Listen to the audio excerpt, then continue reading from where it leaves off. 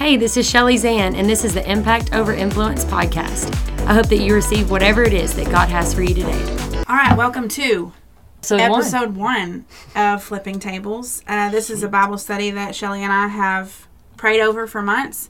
We've shared a lot about it already, but our first guest for Episode 1 is Caradise. And Kelly came to us as friends because he is engaged to be married to a really good friend of ours, Katie Joe.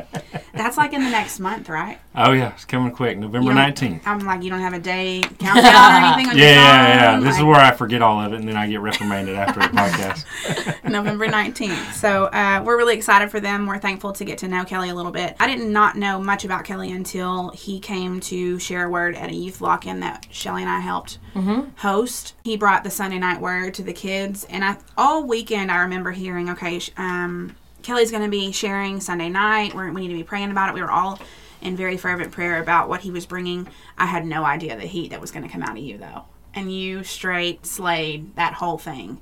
And before this recording started, you were talking about how nervous you were and how concerned you were with being perfect and everything being perceived perfectly by everyone in the room. Yeah. And I really believe that it was. Yeah. But it wasn't because it had anything to do with you. Right. Yeah. It was God throughout, because the stories that you said touched so many of us in different ways, and there were so many people in the room that received it differently, and so I've just been in awe of your story, your delivery. That night it was like, whoa, we got another preacher on our hands, because Girl, I was on fire that night. you straight brought it that night. That was definitely the Holy Spirit. And to touch on the perfectionism thing, you know, it's kind of like what we were talking about earlier. When you're so worried about how you sound to people, you take the reality out of everything, and nobody can follow you, because when we're so worried about how we look to other people, we're afraid to tell the parts of us that we really need to be vulnerable with, and you can't have true relationship if you don't have vulnerability. Right. You know, so like we were saying earlier, before I even did that message, and I didn't even know it was going to go that good. Honestly, I had no idea, because I was a nervous wreck. Being honest, you almost had a freak out when I asked you. Really? I remember the way you looked at me when I was like, hey, Kelly, God laid you on my heart to bring a word, and you're like, do what? Oh, yeah, no doubt. Oh, yeah, You heard that wrong. Yeah. He was that like, was like 3 weeks before the event. And, so we were at the leadership table. I don't know if you heard this, but we were at the leadership meeting after church one Sunday, and we were talking about the event and how it's going to pan out, the logistics of everything. And Shelli's like, y'all don't worry about the speaker, because God already laid them on my heart. And I was sitting there back in my chair, I was thinking, that poor sucker. I was like, he's going to be a nervous wreck talking to all these youth. And then she came up to me after the meeting. She's like, by the way, Kelly, it's you that God laid on my heart. I was like, oh, Lord. But, you know, it's funny because it's just like our walk with God, you know. Right when fear strikes you in your core and you're scared about something, you know, if you're caught up in the Word and you're caught up in relationship with Christ, He is always right there at the drop of a hat to counteract that fear. Yeah. You know, and that's exactly what happened. The Holy Spirit spoke to me right as Shelli told me that. Hey, it's you. And I had the uh-oh. And he spoke to me, Isaiah 61, I believe, 60 or 61, where he says, I have anointed you to preach the good news to the poor. And I just thought, okay, Lord, like, I'll do it. I don't need to pray about it. I want to do it. So anyway, it turned out phenomenal. And back to the perfectionism thing, you know, I think that's something that we all need to be very aware of, especially in the industry that we're in. Like if you're doing podcasts and you're speaking, it's just something that we had to be aware of, because we can really mess things up if we're only thinking about what we want to say and how we are perceived by other people, right, instead of letting the Lord work through us. I think about the vulnerability that you talk about and how relationships can't be formed without it. I think that's the whole meaning behind what Shelli and I have started with this podcast, is just getting to the root of people's stories and their hearts, right? There is no vulnerability if we don't just sit down and have a real conversation about what's going on and what our hearts look like, even the ugly parts, you know? And the fear creeps in that you talk about. The fear creeps in every single time we're about to hit record. And then we pray. We pray right before we hit record. And from that point on, it's like, am I still fearful? Sure. But there's like yes, I must do this. I have been called to do this, and I don't want to not do it because I'm afraid of what will happen if I don't. Yeah. Like, I have to do this. This setting right here and why it means so much to me is because the whole point of studying the Bible, not just as a friend group, because that's what we are, but just the authenticity of it, to remove all the formal arts of it. Amen. It doesn't matter. Yeah, get it like, out of here. what are we doing? So many people, when I think about, me and Cara not only wanting to do this as a collaboration, but then also collaborating with our men, our friends, right? Is to be like, okay, what doesn't Bible study mean? It doesn't mean you got to show up at your best. That's right. It doesn't mean you have to know everything about Scripture. To be like, okay, this is a podcast. If you aren't comfortable with coming, God's bringing it to you. And this is the avenue we're going to take. I think to go ahead and start saying that what this is going to be entailed is about the flipping tables of Jesus. Yeah. How we don't flip each other's table. Nobody came in Kelly Curse's life and flipped your table to come to Jesus. No, God did. That's His job. And so what we're going to do is start off in these verses right here about what did He do when He went to flip the tables. It's because He wanted to cleanse it out. So I want to start real quick. In Mark chapter 11, verse 15, it says, "On reaching Jerusalem, Jesus entered the temple courts and began driving out those who were buying and selling there. He overturned the tables of the money changers and the benches of those selling doves, and would not allow anyone to carry merchandise through the temple courts. As He taught them, He said, is it not written, my house will be called the house of prayer for all nations, but you have made it a den of robbers." The chief priests and teachers of the law heard this and began looking for ways to kill Him, for they feared Him. Because the whole crowd was amazed at His teaching. Yeah. When you talked about fear earlier, I just thought, fear is the enemy uses fear. Yes. That's right. No matter what magnitude. Yeah. No matter if you're alone, if you have a group, fear is his way. Fear is the spirit of demonic presence. Yeah. Yeah. And our immediate reaction when we have fear is to get rid of it, right? Get rid of the source of the fear. Yeah. But there's so much beauty in fear and having fear. The fear that they had that day, they wanted to kill Him because they were like, we're not sure what He's doing. He's acting out, right? He's flipping tables upside down, right side up. And so I'm excited to hear what kind of things you've brought for us today, because I know we asked you this a few weeks ago and you've really dove into this. And so go ahead and share with us a little bit. So I really love the fear topic. Just to touch on that real quick. I feel like that's been a common theme throughout my entire life with my background, the way I was raised, things I went through as a child. And I'm not saying I went through anything, that other people haven't gone through. But fear, I just feel like is such a common ground with every human being on earth, because we really only have two options with fear. You either run from fear or you confront fear. Mm-hmm. And so many of us in today's society, we run from things that make us fearful. We say, oh my God, I can't do it. I'm too nervous. And we never get to experience the glory on the other side of the fear. You know what I mean? So I really love the fear topic. And I can definitely say, when I started real estate, when I got in the real estate industry, that was probably the height of fear for me. And that's when I really learned to trust in God. Because, like I said, when I first got into it, the first year and a half, I was broke as a joke. And I'm talking about I was about to lose everything. And that's why I tell people, I said, you're not a good agent until you've almost lost everything at least once. Right. Mm. And I remember having no clients. I had done all my social media for the day. I've done everything I could possibly do to get clients. And I would walk around my neighborhood with a book reading about fear. Reading from people like Chip and Joanna Gaines. He wrote a book called Capital Gains. And I'll never forget that the number one thing that all these successful people, these leaders, these movers and shakers of society, the one thing that all have in common is they're not afraid of anything. Mm-hmm. These people would rather live under a bridge than succumb to the fear of society and the fear of Satan. It's like it's just not an option. So that's really when I learned to trust in God the most. I remember lying on the shower floor, laughing and crying at the same time, about to lose everything I owned. I was having panic attacks in the middle of the night because I was dreaming about my bank account being like I just had a few dollars in my bank account. And I got on the shower floor that morning and I cried out to God. I said, God, I know you brought me here. Why is it going like this?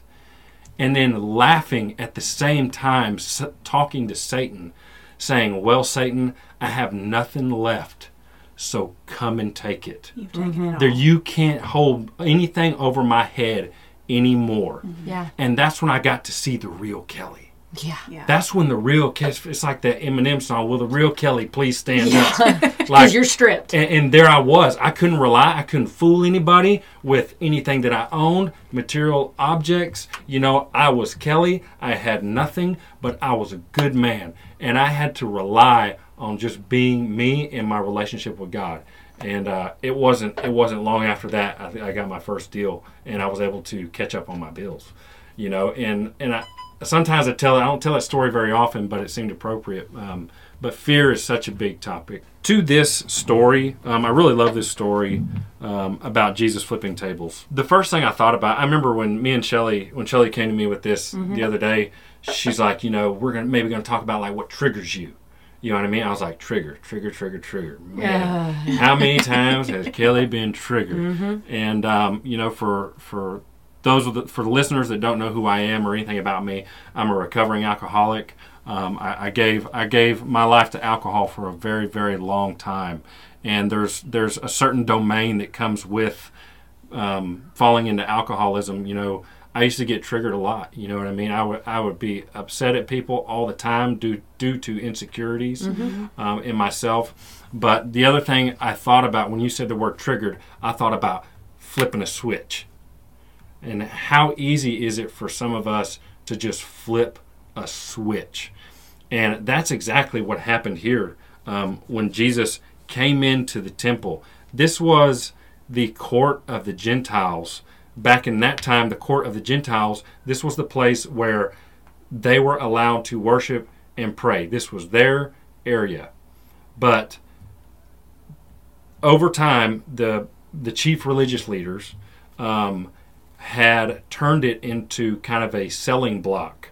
And all these pilgrims that were coming in to celebrate Passover, they had to have sacrifices, right? Well, they also had different types of currency, and they had to exchange their currency into the currency that they had at the temple that was regulated by the Jewish religious leaders.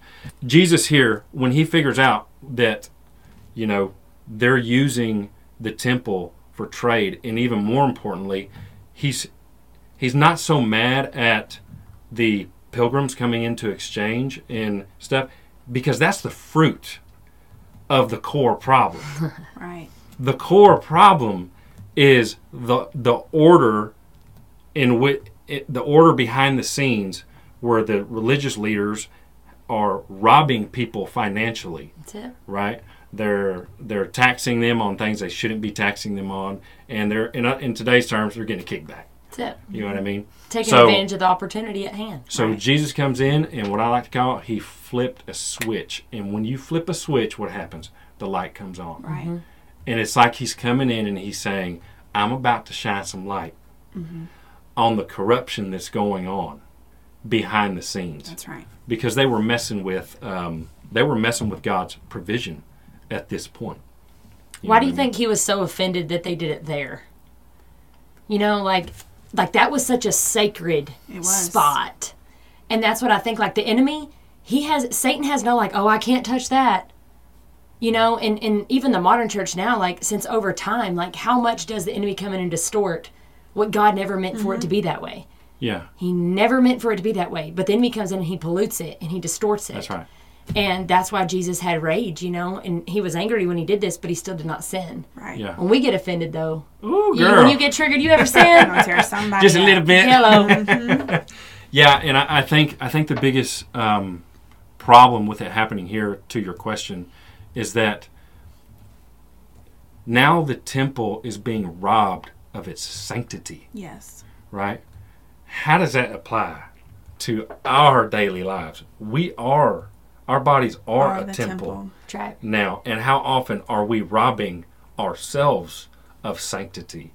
You know what I mean? So I think that's why he particularly got so infuriated at it being in the temple, because you're taking this way out of context, and this is supposed to be a place where you pray. This is supposed to be a place where you worship. And the other thing I thought about when I was thinking about this is, at first I wanted to be mad, I wanted to blame all the people that were coming in, for Passover. Like, shame on them for, turning this into a marketplace. Mm-hmm. But really what I thought was, they came for the right reason. Mm-hmm. Okay? They came for the right reason. How often does that happen with us? We come for the right reason, but Jesus comes up and he says, you came for the right reason, but you missed the whole point. Right. Mm-hmm. And I can think about so many times in my life where I feel like I'm doing the right thing.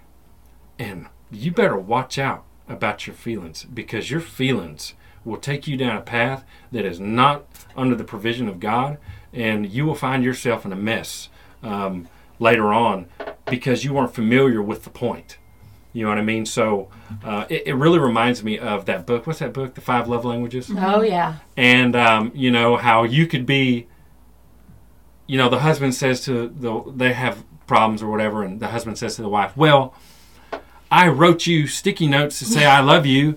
And she's like, I don't care. Yeah. Because that's not what I need. You didn't wash the dishes before you did that. You have the end goal in mind, but you're missing the whole point. Yeah. Mm-hmm. So, anyway, to answer your question, I think that's why, he got so distraught in the temple, because they had literally turned it into something that is completely against the core value of what Jesus is carrying on his mission. I think about the fact that they were obedient in what they were asked to do. That's right. But they were asked to do this by men. That's right. Right? And so they weren't necessarily seeking obedience of what Jesus had said. It was, well, these are the traditions and this is what we do on this day, and so we're all going to take our lambs and we're going to hike 25 miles. Just doing what they know to do. Because this is what we've done for the last 50 years. That's right. And so, they were seeking, you're right, they were doing the right things. They were just doing it the wrong way and for the wrong reasons. How often are we doing that? Look at modern day society. Yeah. We've been told we should do this, this, and this, but is the actual objective correct? That's right. Because we're not reading the word ourselves. That's right. Yeah. That's why these words are read. Is it not written? He's saying right there, it's already been written. Y'all were going to do I've already said this 3 times. But you don't know my word. Therefore, you don't know my character, and you don't know what I'm asking, because you're relying on men to tell you. You're relying on men to teach you. That's why reading from this, no matter what we do, is so important, because this is the guideline. This is the script. This is the plan. Right. And it's laid out before us, but if we don't know what it says, how do we know if we're really obeying it or not? How you going to run the plays if you don't know the playbook? That's it. It's just said, we don't know, you don't know my character. Well, he showed his character that day. Yeah. He was offended. Mm-hmm. He was very offended about what was going on within the temple. This is truly no different than today. And me, we coined a phrase, me and my brother-in-law, sheeples. Everybody's heard sheeples, right? This is sheeples. Like, we do it in today's society. They were doing it back then. Right. They were just going with the flow. They're going with what I call social conditioning. They were conditioned sociologically to do this. So this is what they're doing. And the real problem is at the head of the corrupt order. And that's who Jesus is really mad with. Mm-hmm. And it's just like, we were talking about the fig tree earlier. Mm-hmm. And I truly think it applies. There's a lot of scholars who believe that the fig tree on the way into Jerusalem, when Jesus approached the fig tree and it was in full leaf, and typically when a fig tree is in full leaf, it also has figs. Jesus went to the fig tree in full leaf. There was no figs. He confronted the fruit or the lack thereof, and then he cursed the tree. Mm-hmm. And a lot of historians think that this is a direct parallel to the judgment of Israel. And I thought it's and it really is such a good parallel, because think about it. The fruit of the corruption was the people, the money changers, and the marketplace being, conducted in the temple. That's the fruit of the corrupt order. And it's crazy to me because when he went to the fig tree, he confronted the fruit or the lack thereof, and he exposed the tree. Let me read those verses. Starting in verse 12, Cara. On the following day, when they came from Bethany, he was hungry. And seeing in the distance a fig tree in leaf, he went to see if he could find anything on it. When he came to it, he found nothing but leaves, for it was not the season for figs. And he said to it, "May no one ever eat fruit from you again." And his disciples heard it. And the very next verse is when they went into Jerusalem, into the temple. Mm-hmm. That's right. And then later on in verse 20 is when they were coming back, and they saw the fig tree withered from the roots. This is verse 20. Now 21. Peter remembered and said to Jesus, "Rabbi, look, the fig tree you cursed has withered." Yeah. You know, so Jesus is going into the temple. He's flipping tables. He's doing his thing, and really he's confronting the fruit or the lack thereof good fruit, and he's cursing the tree. Right. You know what I mean? So let's make that about us then. So earlier, whenever I read, they were looking for ways to kill him because they feared him, but the whole crowd was amazed at his teachings. So he comes in our life because that's what this is. He flips our table. Do other people get fearful when they see our lives turned upside down? Absolutely. Because guess what? God said, look, you're not producing any fruit. I'm going to come in. I'm going to clean this deal up. That way now you can start producing something. And what's crazy is people get hesitant, too. They fear because they're scared. This is different. It's a new Kelly. Yeah. Oh, it's a new Cara. Yeah. I'm scared because this is foreign to me. Yeah. But yet some are amazed. And I'm less fearful now than ever. And you are too. You are too.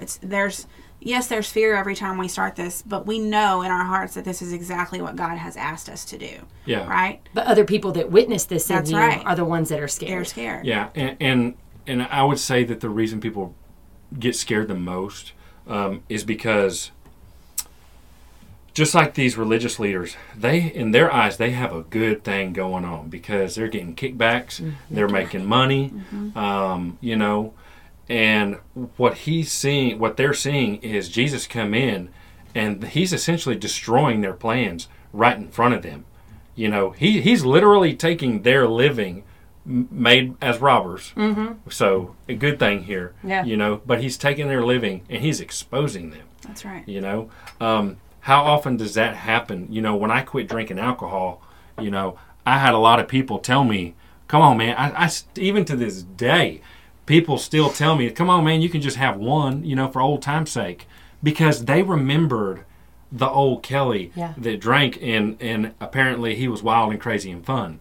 You know what I mean? In their eyes. I think I'm more fun than I ever been, you know, but in their eyes, they're still in that mess. So, and I'm not bashing anybody that drinks alcohol. That's how it happens in modern day is, you know, your friends see you becoming more sanctified and following Christ, and they're thinking, man, you're messing this up. You're messing our friendship up. You're messing everything. We had this bromance going on. Now we can't do that anymore. We can't run to the club. We can't do this and that. You know, what's going on? And then they start judging you. You know what I mean? And this is where it gets really tricky, because I've learned a lot about judgment. And I used to be the most judgmental man on the face of the earth. There could be anybody walk in front of me, and they're probably going to catch a judgment from me. So everything offended you. Everything offended me. And I went to see a counselor one time, and I was really deep into self-development. I was reading all kind of books. This was when I was really hacking away at the life of Kelly, and I was trying to turn Kelly around. And truly, it was about a 10-year process.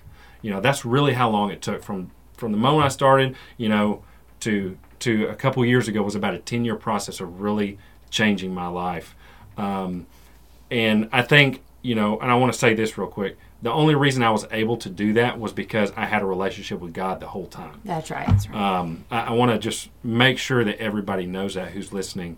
The reason it was possible, you know, for me to even do the strenuous, intense self-development that I did on a daily basis was because of the Lord and that fire inside of me to change. I felt God calling me to something deeper. There's got to be a better Kelly in here, and we got to start figuring things out. You know, but you know, so I was reading all these behavioral books and Back to Judgment. I went to see his counselor, and I was telling his counselor this story. In this, you know, at first the counselor was I'm telling him how I judged this lady, and I'll tell you the story here in a second. And the counselor literally like started laughing. He's like, dude, you are bad. He's like, you are harsh. And I saw this old lady walk into Starbucks. And keep in mind, this is just an example of who the old Kelly used to be. And I was reading in a book. So I saw this old lady walk into Starbucks. And at this point in time, I was reading a book on judgment and why we judge. And the truth about why we judge other people is because secretly we see something in them that we hate in ourselves. Mm-hmm. And this old lady, she walked into Starbucks and she had like these yoga pants on. Like she was dressing like somebody in their 20s ought to be dressing. And I remember, I know it sounds terrible, right? And people are going to be listening like, yeah, he is mean. But I remember thinking to myself, I was like, who does she think she is? Walking in here dressing like a 20-year-old, and she can't be wearing that. Mm-hmm. And I immediately remember what I was learning about judgment. And I said, okay, Kelly, what do you see inside of you that's causing you to judge her right now? And the answer didn't come right away. I was like, well, I don't wear yoga pants. Yeah. And so it can't be that. I think I dress my age. And then the Holy Spirit nailed me to the cross right there. And he says, you see her trying to be somebody she's not. That's it. Oof. That's it. And I just like, I mean, everything in me, I was just like, oh man, like I feel like I just got, literally nailed to the cross. And, that's when I realized, I got to start being the good, the bad, and the ugly clear through. I have to let people see the parts of me that I don't want anybody to see. Mm-hmm. Back to vulnerability, Yeah. If we can't be vulnerable with people, we'll never have a relationship because there's nothing to relate to. We've all fallen short. We're all sinners. Right. That's our basis. You know what I mean? What kind of fine line do you see though between being vulnerable and then constantly honoring your past sin? Yeah. Like, I think a lot of people, though, they identify, even though they've been delivered from things, they've been stripped from bondage, sometimes, though, they still like the inheritance they've gained by still having that tag on them. And to me, that's not redemption. Yeah, that's self-pity. So, okay. So I just, I was just thinking about your being transparent about this is who I was, but I don't glorify that person. That's right. Instead, I glorify the Redeemer that got me away from being that person because when you talk about this 10-year thing of self-help in a sense, really it was Holy Spirit help. You made that very clear. But also, you don't have to walk around glorifying who you used to be because you're not there anymore. Oh, yeah. And that's such a good topic. Okay. And that is a loaded topic because there really is. And I even went through the phase, throughout that 10 years of like extreme self-development where I was almost like wearing that on my shoulder for people to see. And I look back at that version of me now and I think, dude, you're an idiot. Like, what were you doing? Like, I guess the best thing I can say about it is I was right where I needed to be at that time. Mm-hmm. But looking back, I can see the problem with wearing that on my shoulder. And really, it's a codependency issue where you have become codependent on other people giving you self-pity for the process that you've been through, right? And that's a very dangerous game, especially to anybody who has ever dealt with an addiction, like alcoholism or drug addiction or any addiction, porn addiction. It can be anything. Self-pity is a terrible game to fall into because that's where the devil traps you, right? Self-pity, woe is me, and all you're doing is thinking about yourself. Selfishness. That's right. So yeah, there is an extreme fine line. The way I look at it is I only tell the story when I know it's going to bring somebody out of their mess. And that's the way I approach it. That's right. I don't go around telling people, blah, blah, blah, blah, blah. I say it to touch people. If I talk about it, there's some people that, I've had some pretty good conversations with, and we've never even touched my past. Mm-hmm. Mm-hmm. You know what I mean? Because the time hasn't presented itself, and there's not a need. Mm-hmm. So that's a great, great topic. And a lot of people fall into that. I can't, it's actually very stressful. That's why I wanted to bring it up. It's very stressful for me to be around people, I'm going to say that worship their past. Mm-hmm. I don't care how far you've come. I don't care what you've been redeemed from. I don't care what you got nailed on the cross for. I don't care how you made your flesh die to sin. I don't care about any of that. If you cannot let go of who you were and step into who you are supposed to be, I can't be around you because you're wearing me out.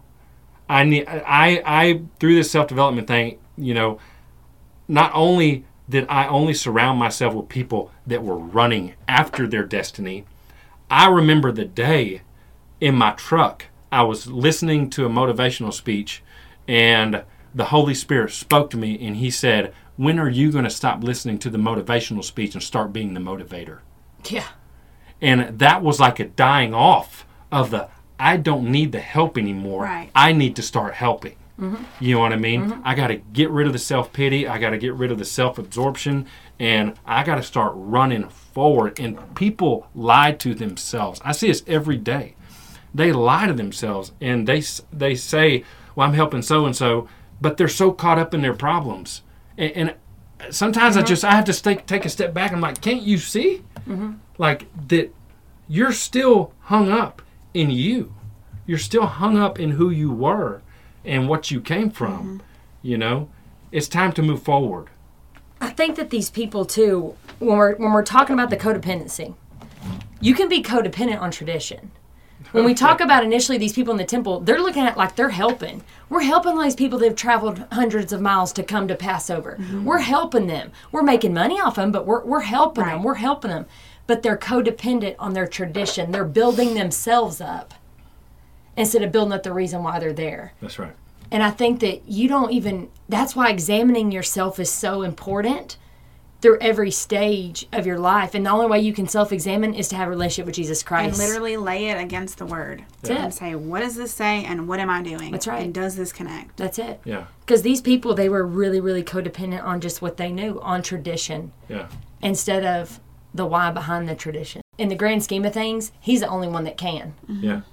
But when you have to allow him to. That's right. When he comes into your life, he flips up your table. What does he do? That means he cleaned. He cleaned the temple. Right. The table had nothing to do with it. It was the cleansing of the temple. He comes in. He cleans us up so that then he can dwell there. That's right. That's what that's about. You said earlier that your whole journey was about 10 years. Mm-hmm. How much of that do you think was spent on the actual, like, Christ flipping your table before you allowed him to? I wrote that down too because just from our friendship standpoint, I feel like it was very radical, but it wasn't immediate. Mm-hmm. No. Okay, so that's your testimony to tell, but I literally wrote that down. Like, Kelly's life to me as a friend, his relationship with Christ was radical, but it wasn't immediate. Yeah, but it's been a huge process. Mm-hmm. We should give the credit to God because you can be the one that plants the seed and you can be the one that reaps the harvest. Mm-hmm. Mm-hmm. But at the end of the day, it's God who makes it grow. That's right. Okay? So there's a fine line. And that to me right there, if I was to parallel that parable to my life, that's exactly how it was. We still have to be the ones to plant the seed. We still have to be the ones to reap the harvest. But through the process, you have to put all your trust in God that while you plant and while you harvest, He's still making things grow. That's right. And this is why I have such a heart for people. This is number one reason why the judgmental state of mind in my life was destroyed. Is because I have finally have such a heart for people that are just they're not lost, but they're struggling and they're in the process. I call it fighting in the dark. Okay. And they're taking swings, but they don't necessarily know what they're swinging at. All they know is, I'm here to fight, baby. And I'm here to walk the good walk and fight the good fight. I can't see my enemy. I don't know what's going on in the subconscious part of my mind. I don't know what patterns I have from childhood, but I'm here to fight and I'm taking swings. And I have a heart for people like this. And I have people come to me all the time and say, yeah, but man, I can't be a part of that because, I got this problem. I got this problem. Or It could be something like, I smoke weed, or I do this. And they're talking about, I can't come to a Bible study because I do this. I think the church, though, in a lot of ways has made a relationship with Christ about sin, about do's, about don'ts, about can'ts. Instead of get Jesus, he handles all that. That's right. That's right. Why are we establishing church around sin instead of church around Christ? Yeah. Because we can all, because we as flesh, we as humans, we look at smoking weed, getting drunk, blah, blah, blah, but nobody talks about greed. That's right. Yeah. Oh, nobody talks about anger. Yeah. Nobody talks about pride. All the laziness, Yes. all these things. But Yeah. we place it on something that is seen. Instead, God looks at the heart. He is the only one that can see totally through us. And it all is the same wager for him. And I think it's because in church, we don't address things as much as greed or laziness or pride like we do addiction. All it takes is you saying, this is the thing that is separating me from God, and I'm going to give that to you, and it may take 10 years. Yeah. And it may not be radical, or it may be radical overnight, but not for the first 8. You know, like, it's going to look different for everyone. You may not quit whatever it is that has you binded. That's it. Yeah. Immediately. Yeah. And the thing is you have to let people go through their process. And I'm so big on this. And you have to trust God that he has them where they're supposed to be. And it's just like I was talking about, people saying, I got this problem, I can't do Bible study. I just told somebody the other day, I said, it doesn't matter what you're doing right now. I said, the first thing Satan wants to do is isolate you. And I said, then he can have his way with you. I said, you keep showing up and you just keep going through your process. And you just let God keep you right now. And eventually, God's going to show you. God's going to show you. Right. Sometimes people just have to live out the process. When I was drowning in alcoholism, I remember wanting to quit so bad. I read the whole Alcoholics Anonymous book before I ever went to AA. I don't even know AA members that have read the whole Alcoholics Anonymous book. I read the whole thing and I was still an alcoholic. And I remember wanting to quit so bad.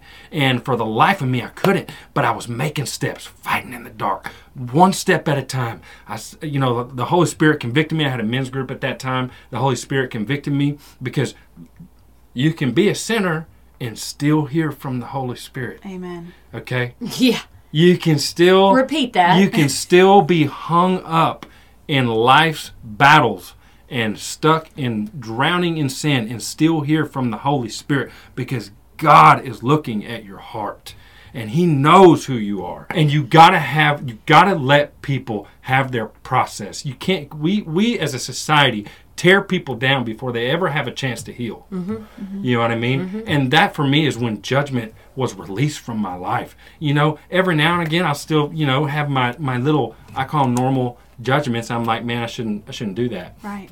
But it's not like the evil judgments that I used to have on people for every little thing. Let go and let God. Let people be in the process that they're in. Let God do the rest. If you're trying to control it and you're trying to tear them down, that is a sign of your weakness and your mistrust in God's guidance and provision. And even in what we're reading here, this was the problem in the temple, is that the religious leaders, now they're messing with God's provision. And Jesus is triggered and he comes in and what he's essentially saying is, I'm willing to come in and destroy your process to restore God's order. That's good. That's big. You mentioned something about when you were alone. And the devil wants you alone, because he does. Okay, like Wants to isolate you. God tells us we need community. We need to be with like-minded believers. Yeah. We need that. Just show up anyways. Even if you don't even say a word, you don't touch a person, nothing. You walking into being community is a step of obedience. But so many people in our society has taught us, be bad all by yourself. You're all you need. And people look at solitude as a strength when it's not. Yeah. It's not. Yeah. People think, I'm so strong because I can do this alone. No, you're not. Yeah. The enemy's telling you that because he wants to keep you in bondage. That's right. Yeah. In the self-development world, this is what I call self-preservation. So self-preservation is what, you fall into for me, it was I had so many insecurities that I would just shut people out, right?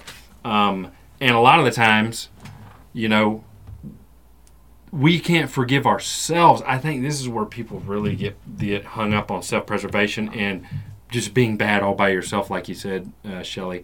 You know, we have problems with forgiving ourselves for the things that we've done, or even the things that have happened to us in our childhood that we feel responsible for. And we just end up saying, screw it. Mm-hmm. I'll never be the person that God is calling me to be. I'll never be above reproach. I'll never be a righteous man. You know, I'll never be able to keep this up and keep pursuing God. And what we do is we isolate ourselves. The devil says, you're never going to get it. Mm-hmm. You'll never be that man. Mm-hmm. And he's all he's doing, he's working you like cattle, trying to get you into a pen by yourself where he can work on you some more. And that's where he's really going to do the work. And, you know, those are the times that you really have to fight the most. When you're in self-preservation, laziness also comes with self-preservation, right? I need a day, Kelly. Kelly just needs a day to just not do anything. I'm going to watch movies all day. I'm going to be lazy. This is self-preservation. We live in a world with it. This is where there's something afflicting me, and instead of me getting to the root of what's afflicting me, I'm falling into self-preservation, and now have become lazy for the rest of the day, right? And that's where we really have to work on ourselves, and we really have to confront the devil, you know. Back to alcoholism. I remember being literally sitting in the corner of a dark room with the empty Jack Daniels bottle, you know, just holding that bottle like my life depended on it, and talking to God and the devil at the same time, you know, just saying, it is written. You know, the devil hates when you quote scripture. That's one thing I've come to know. He hates when you start with those words, it is written. Mm-hmm.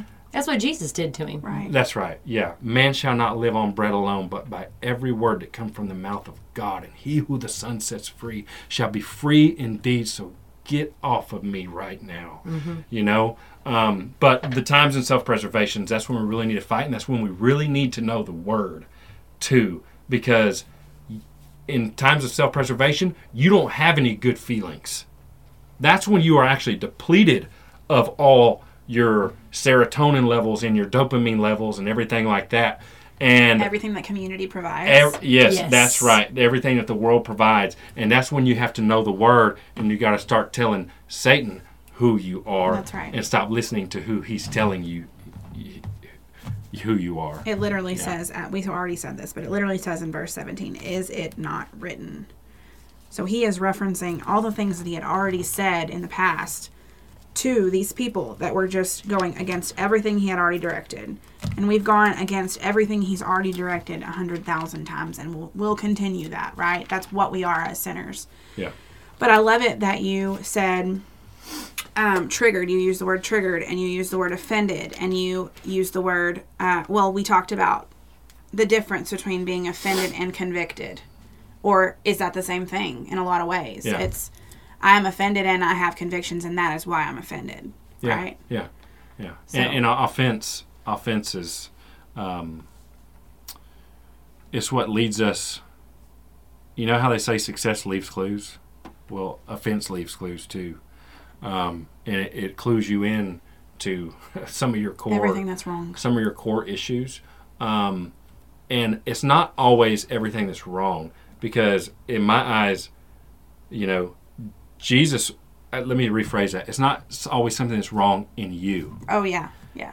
It's something that's wrong because Jesus was clearly offended by, you know, the merchants in the temple. Mm-hmm. But not for what he did, for what they did. Mm-hmm. Right? So it's both. It's right. Sometimes it leads to inner awakening inside of us and an awakening to what's going on around us. Who am I eating with? Who am I surrounding myself with here? That's right. You know. Mm-hmm. I love that you said what they did, because it's what they did, not who they were. Yeah. Because that's another thing, too. Yeah, when he good. comes in and he flips, it's not against the person. He's against the sin. But he never was mad at the people. He knew they were lost. That's he knew they didn't know. He knew they were fallen and codependent on tradition. He knew they were taking advantage of the weak. He knew all these things, but he was never angry at the people. He knew they were his. That's right. Yeah. I mean, he knew that the time was going to come where he was going to shed just as much blood for them as what he was the ones who didn't do this. Yeah. And I think that the enemy looks at opportunity, and that's when God has to come in. God does come in, and he is like, hold up, not here. When he got offended, it was because of where it was. Same reason why he gets offended when the enemy comes after us, because we are where he goes. And I think that when you realize that's the bigger picture, it's easier to stay on guard. Because the more space he fills up, the more you want to protect that space because you want him to dwell there. Absolutely. So I want to talk about that. He was mad about what they did, not who they were. I also wrote this note down. We kind of talked about it earlier, but how does being offended lead to understanding? Once you understood why you were so judgmental, that led to overcoming it. Yeah, overcoming it. And not just overcoming it, healing the part of me that caused me to act that way. Because hurt people. We've heard that before. That's right. Right? Misery loves company. Hurt people. So yeah, it's not just an awakening; it's a healing. You know, this be transformed by the renewing of your mind. This is coming down to self-awareness at this point, and your job is to plant the seed, trust in God to make it grow, and harvest it. That's right. You know, and I just want to say this for any of the listeners because I feel like I'm supposed to say it, and it'll be one of those things that if I don't, I'll forever regret it. If you're the person that is stuck in a process right now, it doesn't matter what process it is, but you feel like you're battling something and you really related to what I mentioned earlier about just fighting in the dark, like you're swinging in the dark. Please listen. You are exactly where you need to be. Don't let anybody tell you or make you feel like you are less of a person for being in the position that you're in, because life is hard. To figure this life game out, it's a hard deal. And a lot of times what we really need is people to see who we are and not what our problem is. You know, so I just want to say that for any of the listeners today. Don't let anybody beat you up about going through a process, because I promise you, your time is coming where your hard work and your reverence to the Lord and your prayers, they're going to pay off. And one day you're going to be looking back and you're going to say, I remember the days I prayed for this to happen. So I want to read verse 22 through 25 to close. It's good. It says, and Jesus answered them. Remember, this is Mark 11, verse 22. And Jesus answered them, have faith in God. Truly I say to you, whoever says to this mountain, be taken up and thrown into the sea, and does not doubt in his heart, but believes that what he says will come to pass, it will be done for him. Therefore I tell you, whatever you ask in prayer, believe that you have received it, and it will be yours. And whenever you stand praying, forgive, if you have anything against anyone, so that your Father also, who is in heaven, may forgive you your trespasses. Amen. Situation where you're waiting and you're fighting in the dark, you're in the right place. And whatever you do pray for, whatever you ask of God, if it is in his will, it will be given to you. Yeah. And there's so much peace in that. Like, you may be in a situation right now that is so without peace. Or you think it is. That's right. But you have peace in the fighting in the dark. You know that that's the next step you're supposed to take. Just take the next step. That's right. Be where you need to be. Be understanding of the process. Keep fighting. However you got to fight. This ain't no. I heard T.D. Jakes say it one time. He said, "You catch me fighting the devil, it ain't gonna be no Holyfield fight." He said, "I'm gonna be kicking. I'm gonna be clawing. I'm gonna be scrapping, fighting my way all the way to the top." Yeah. You know. And the bottom line is this. You have to fight however you can fight. Mm-hmm. Because when you got one arm tied behind your back, you still got to swing your other arm. Mm-hmm. You know, but one day you just have to, our job as believers is to keep believing that one day we will be able to use both of our arms in the fight. You know what I mean? And we won't have our hands tied behind our back anymore. That's right. And that's the whole point, of just letting people go through their process. And him, like, that's the thing. If you try to fight the devil on your own, you will lose every time. Oh, yeah. Every single time. That's right. There's so much power in at least being able to fight, but if you're not calling on your help, that's right. If you're not calling on what's in you, knowing, that's why when you read that it says, does not doubt. Does not doubt what? Does not doubt that the Spirit of the living God is in me. Let's go. You. That's right. That's what has to rise up. Not well, catch me on Monday. I'll be more rested, devil.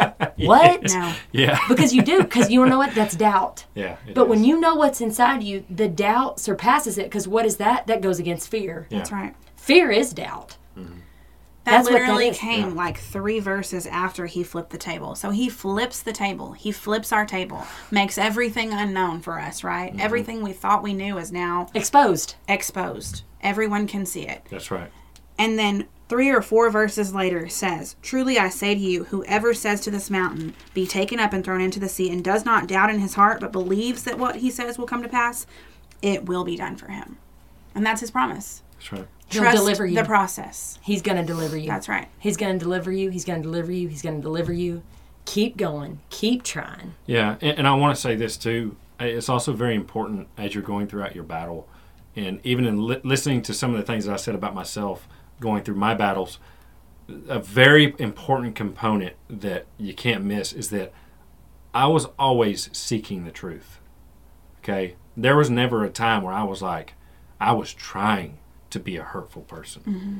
I was just hurtful by nature because all the things. I was an alcoholic by nature because of past experiences and insecurities. But the thing about it, and the reason I believe that God honored me through my struggles, was because there was never a time where I didn't want to know the truth. You know what I mean? Mm-hmm.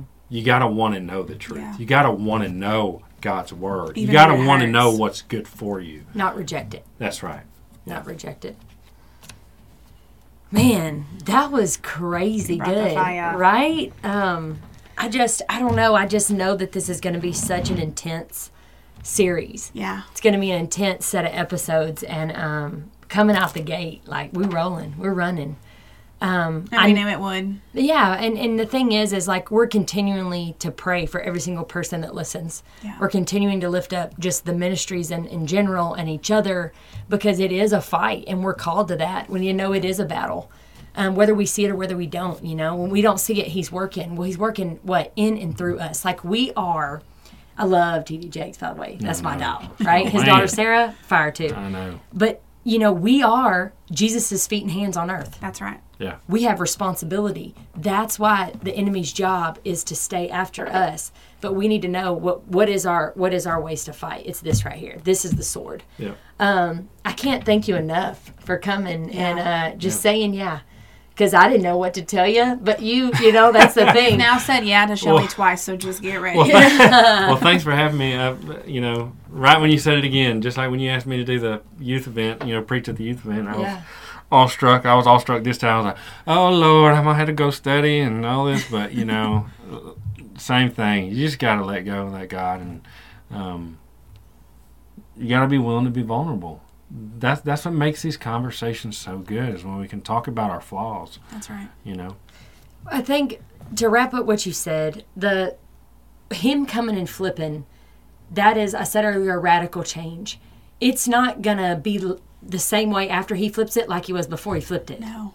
Mm-hmm. You have to be okay. When you said let go and let God, let go and let God. Let him change what all you need to have change in. Make it beauty from ashes. Relationships. Yeah. Jobs. Whatever kind of moral codes you live by that aren't right. Right. Like, it goes into the finest detail. Let him clean it out. Yeah. And you get me fired up again. So I have to say this too, is, it was a radical change when he flipped the tables. But who was it a radical change for? It was a radical change to the people that were directly there to see it. Mm-hmm.